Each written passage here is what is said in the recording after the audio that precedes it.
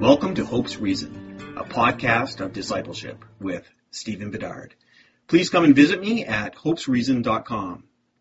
Today's podcast is brought to you by Audible. Get a free audiobook download and 30-day free trial at audibletrial.com/hopesreason. Over 180,000 titles to choose from for your iPhone, Android, Kindle, or MP3 player.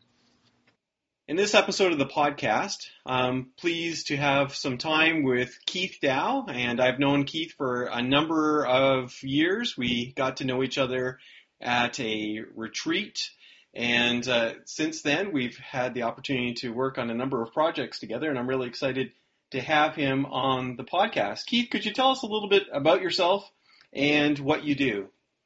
Yeah, sure. Well, thanks for having me on the show, Steve, and really looking forward to sharing with people as well a bit about us and what we do at Christian Horizons. So, I live just south of Ottawa, Ontario, with my wife, Darcy, and we have 3 kids who are 11 and under.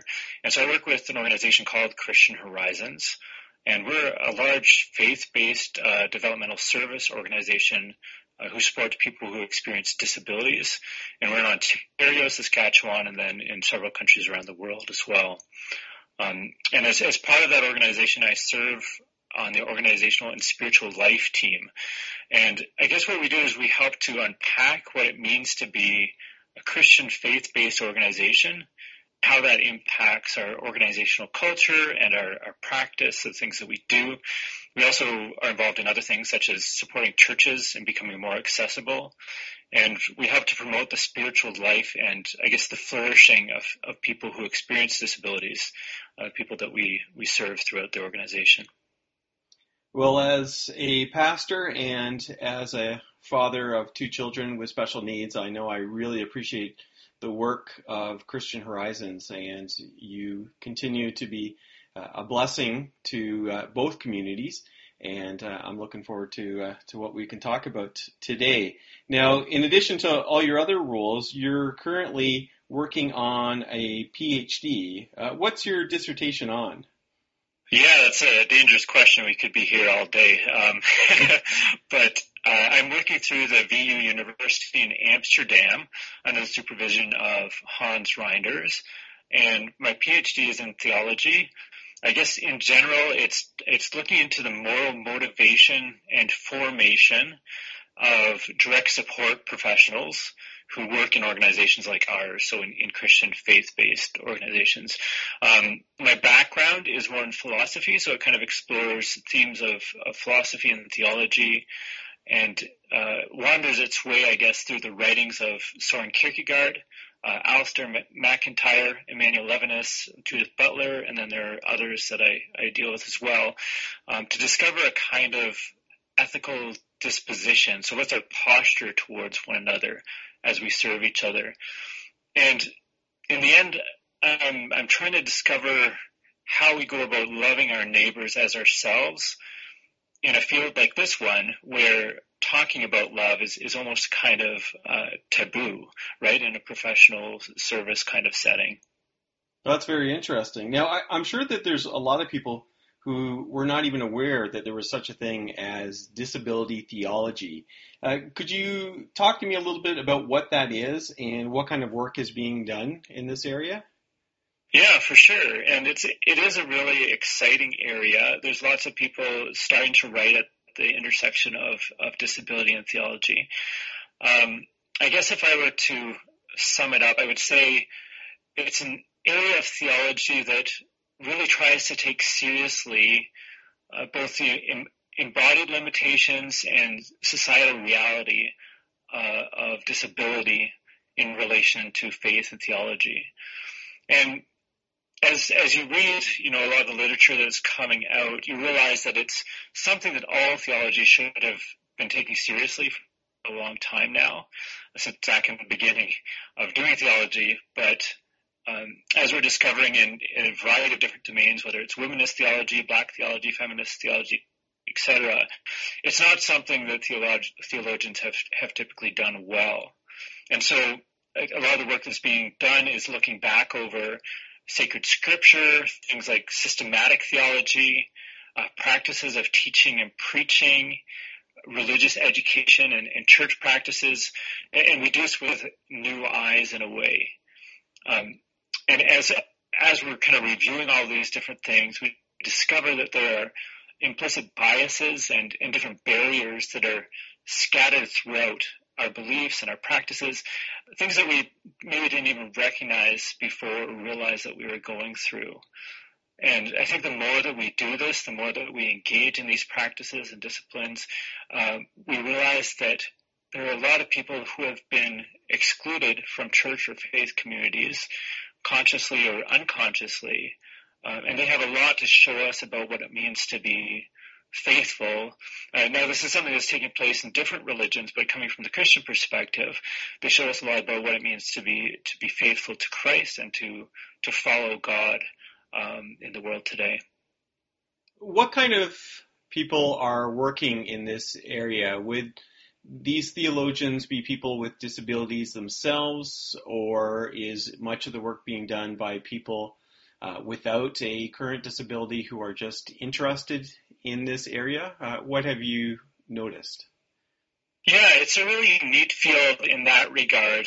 I think in disability studies in general, disability studies that takes place in university settings, there's a pretty exclusive conversation happening by people who experience disabilities themselves, and this is really important, right? These are voices that haven't typically been heard or listened to or being in places of power, and so that's a really key part of disability studies field.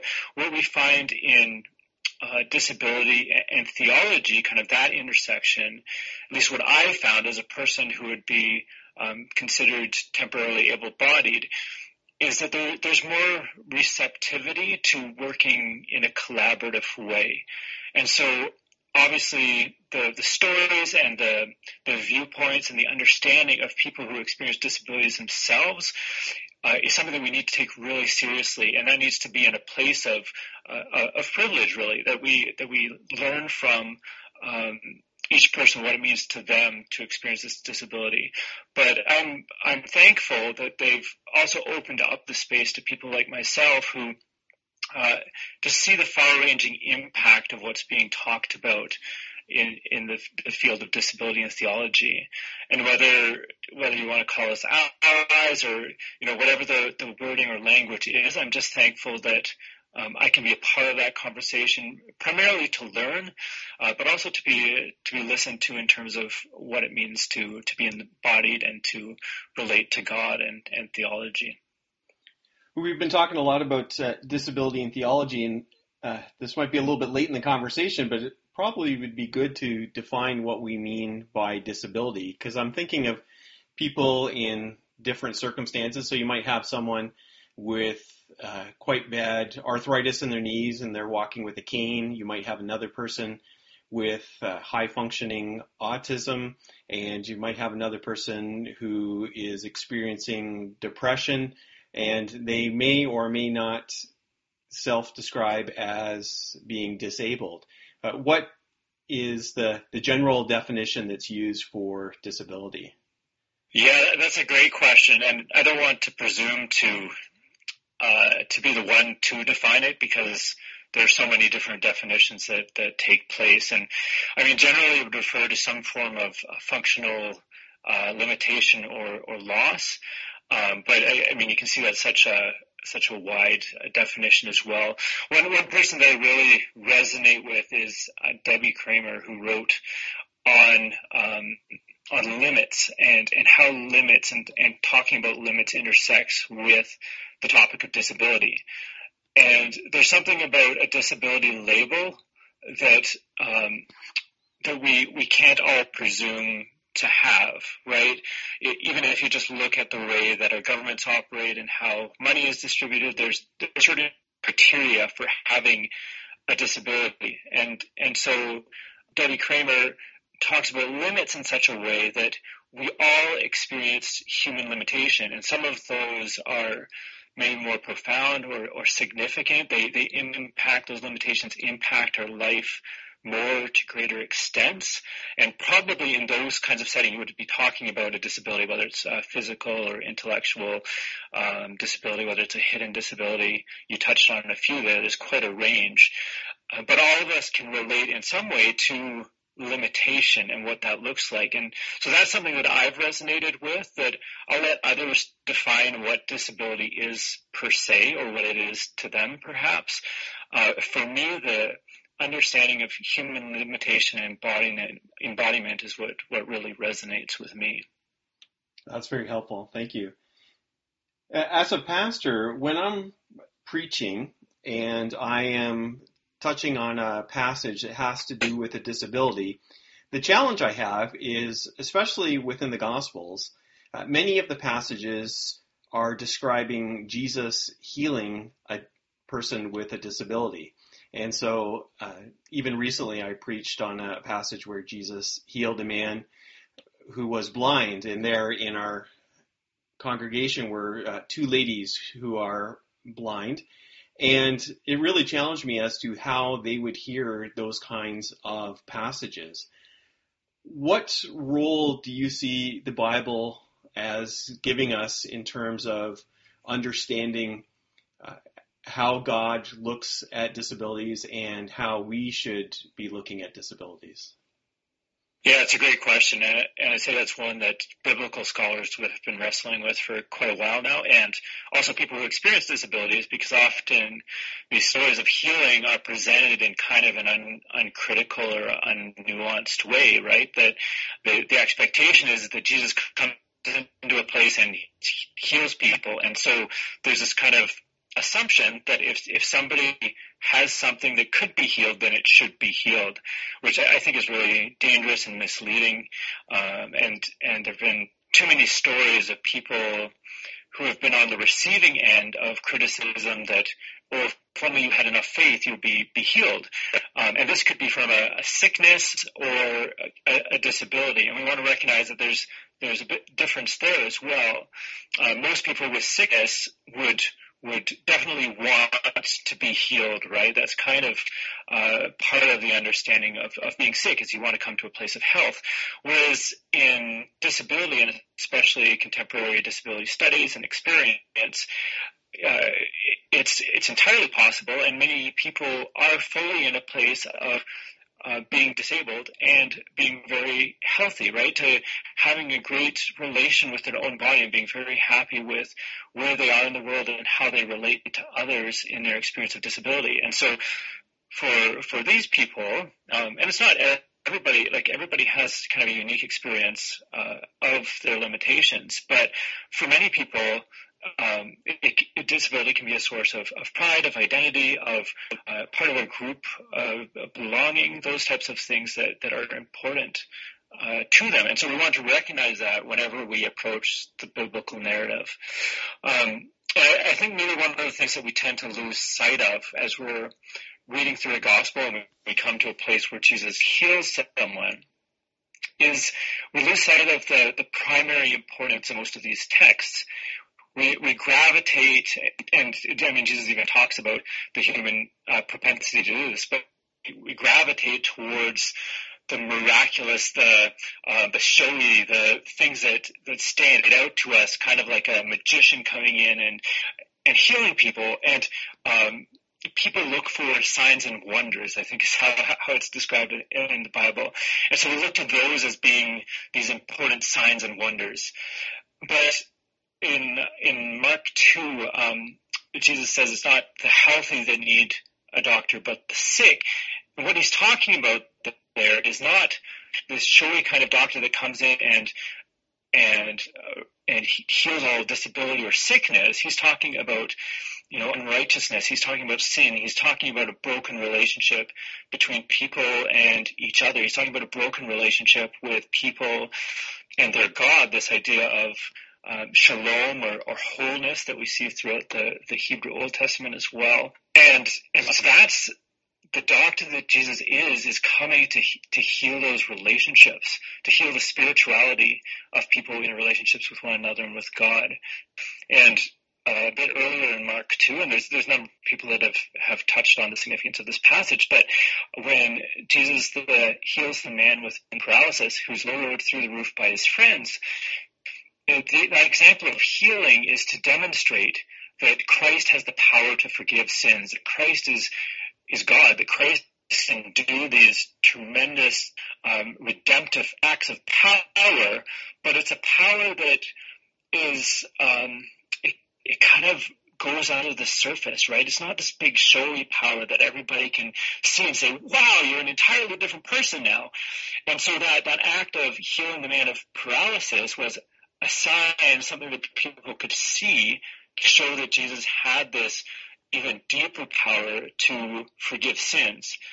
Now, all that being said, I think the biblical examples of healing are still something to be wrestled with. They're not something that we can easily put in a box and say, oh, this is just to show that God can forgive sins.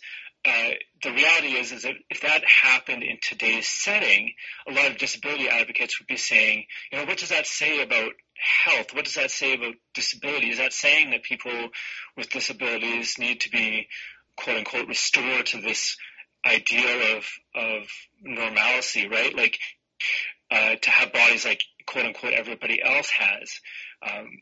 And so I think it's still pretty nuanced, but we do have to remember that the New Testament setting is still very different from today's society.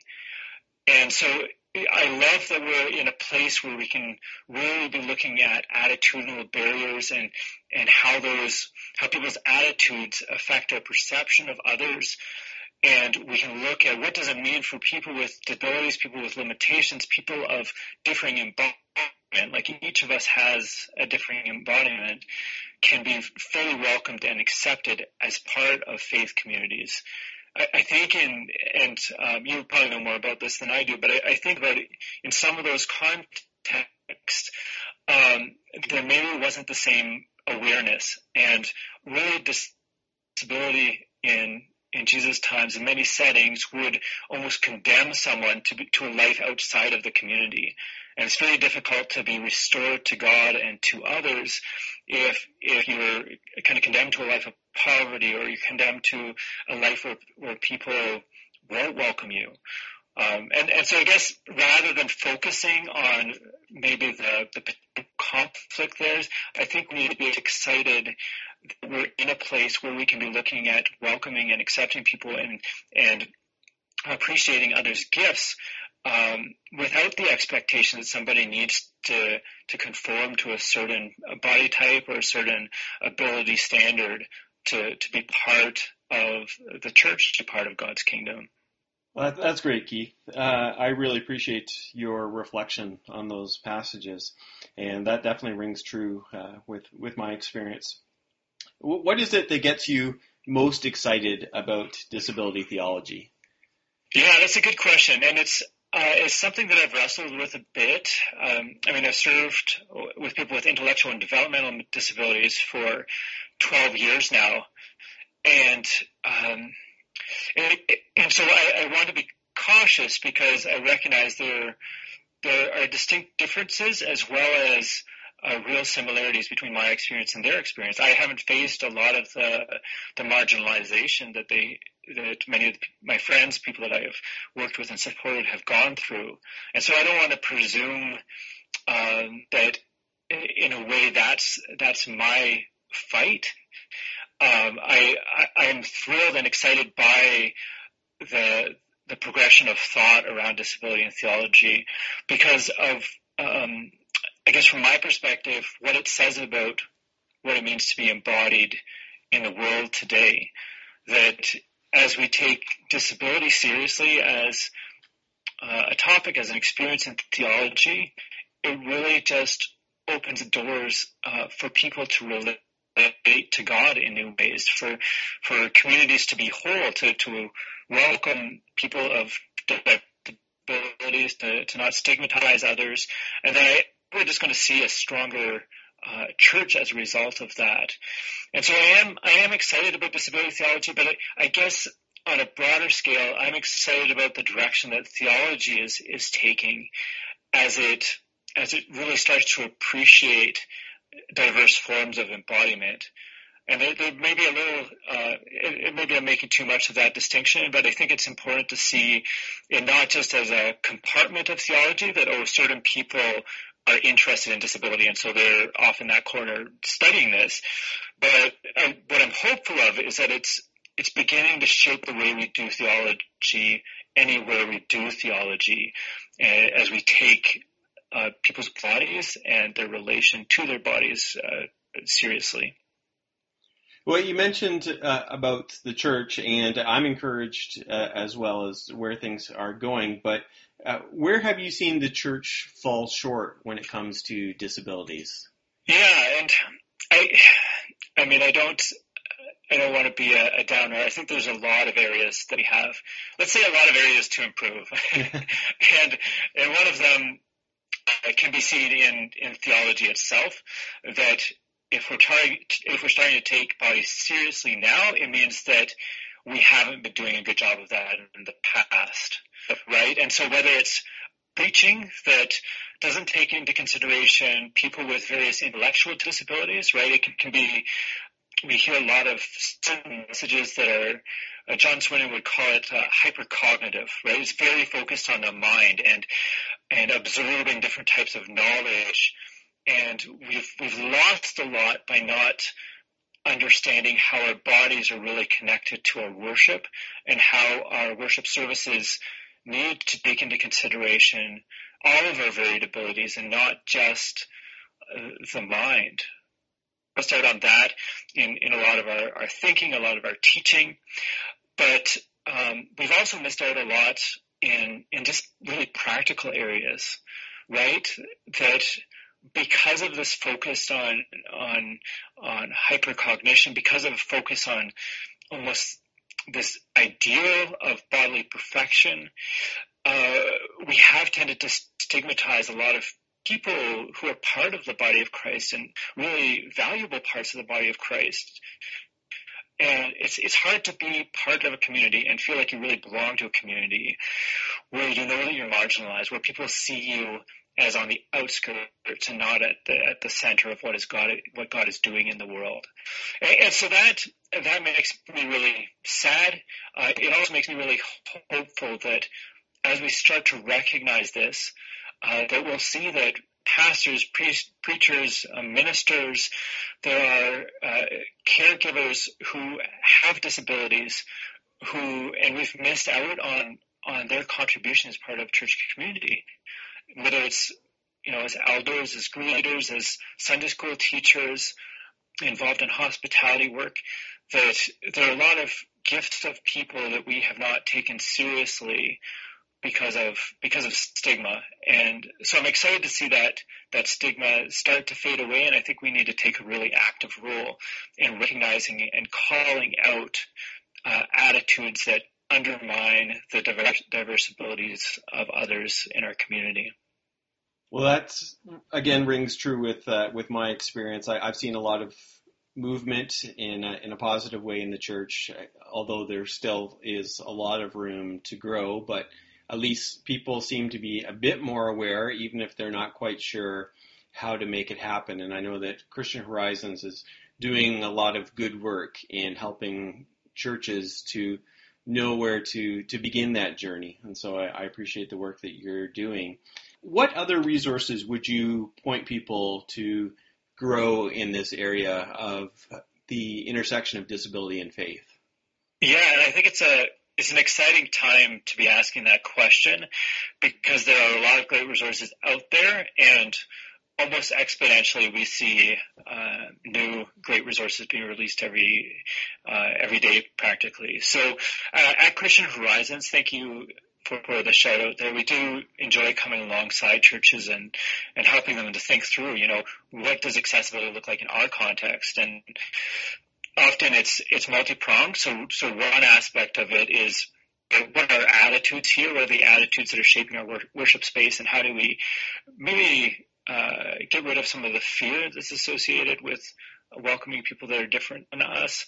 And the other part of that is just getting to know people who are parts of our community and what are their experiences, what are the barriers they face and the challenges that they face, what are the gifts that they have that they would love to contribute and love to be a part of ministry within the church and maybe haven't had the opportunity to do that.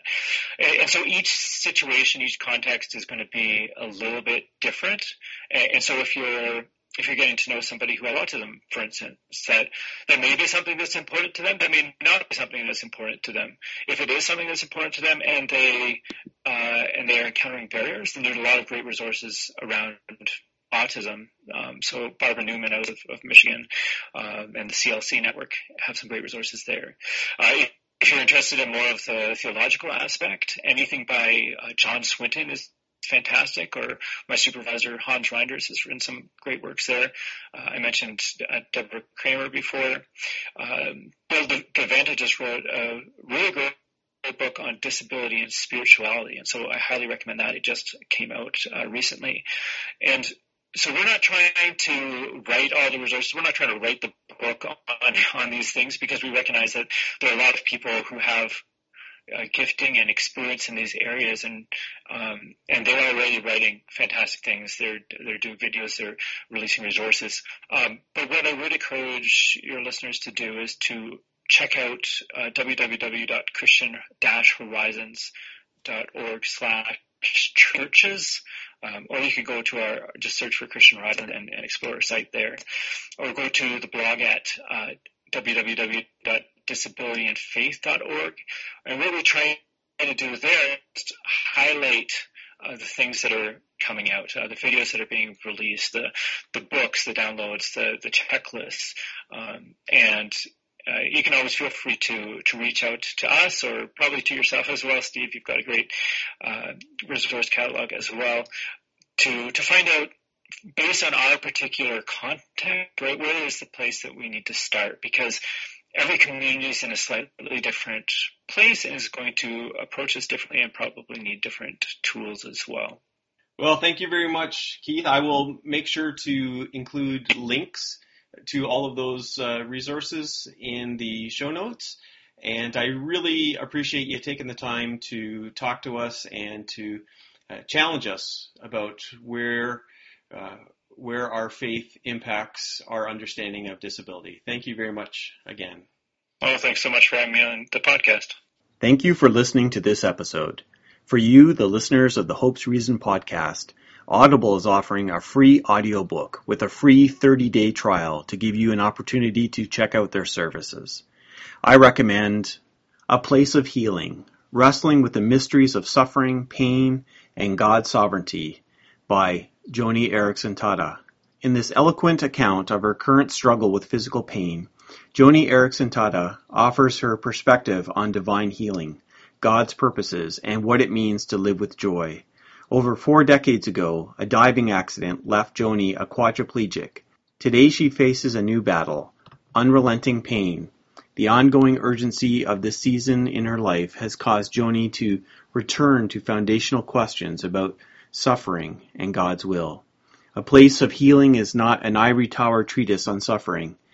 It is an intimate look into the life of a mature woman of God. Whether readers are enduring physical pain, financial loss, or relational grief, Joni invites them to process their suffering with her. Together, they will navigate the distance between God's magnificent yes and heartbreaking no, and find new hope for thriving in between. To download your free audiobook today, go to audibletrial.com/hopesreason. Again, that's audibletrial.com/hopesreason for your free audiobook. For more episodes of the podcast, please visit me at my website, hopesreason.com, and feel free to support the podcast by donating at patreon.com/hopesreason. Thank you, and God bless.